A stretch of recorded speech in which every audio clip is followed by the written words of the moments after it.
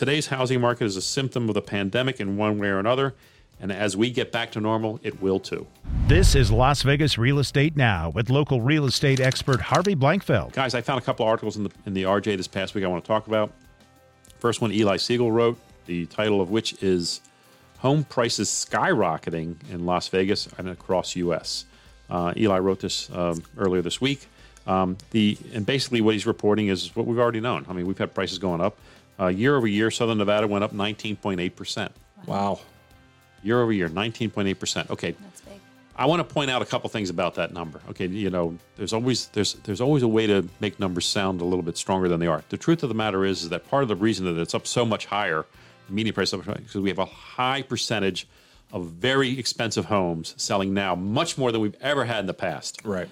And then not just because the price has gone up, but because these are homes at a level beyond the norm. So 19.8 is in my mind, is an exaggeration of our market because of the product mix. That's one thing. One of the smartest people in our Southern Nevada area is Jeremy Aguero. He does work for Applied Analysis, and he looks at our financial markets and our real estate markets here in Southern Nevada, and he does analysis of those. And he put an article in the RJ this past week talking about that very thing. He basically said, listen, yes, we're seeing it's easy to take a look at this and worry and wonder what's going to happen.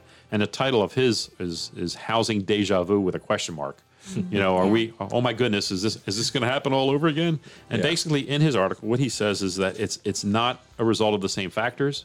The metrics aren't there for that same type of problem. He does conclude the article by saying, looking ahead, the era of double-digit home pricing appreciation rates is not sustainable over the long term. A correction is inevitable, whether that's related to interest rates going back up or the economy recovering or a host of other factors that have contributed to the current conditions. But that correction shouldn't be anything as severe as the bursting bubble of the mid-2000s and could very well take the form of sustainable stabilization. In other words, not even a downturn. Just more.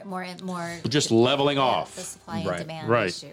Right. And I like the way he concludes it, that today's housing market is a symptom of the pandemic in one way or another, and as we get back to normal, it will too. And I think that's a great way to sum up his article in the sense that he's saying, look, the pandemic has had an impact on real estate.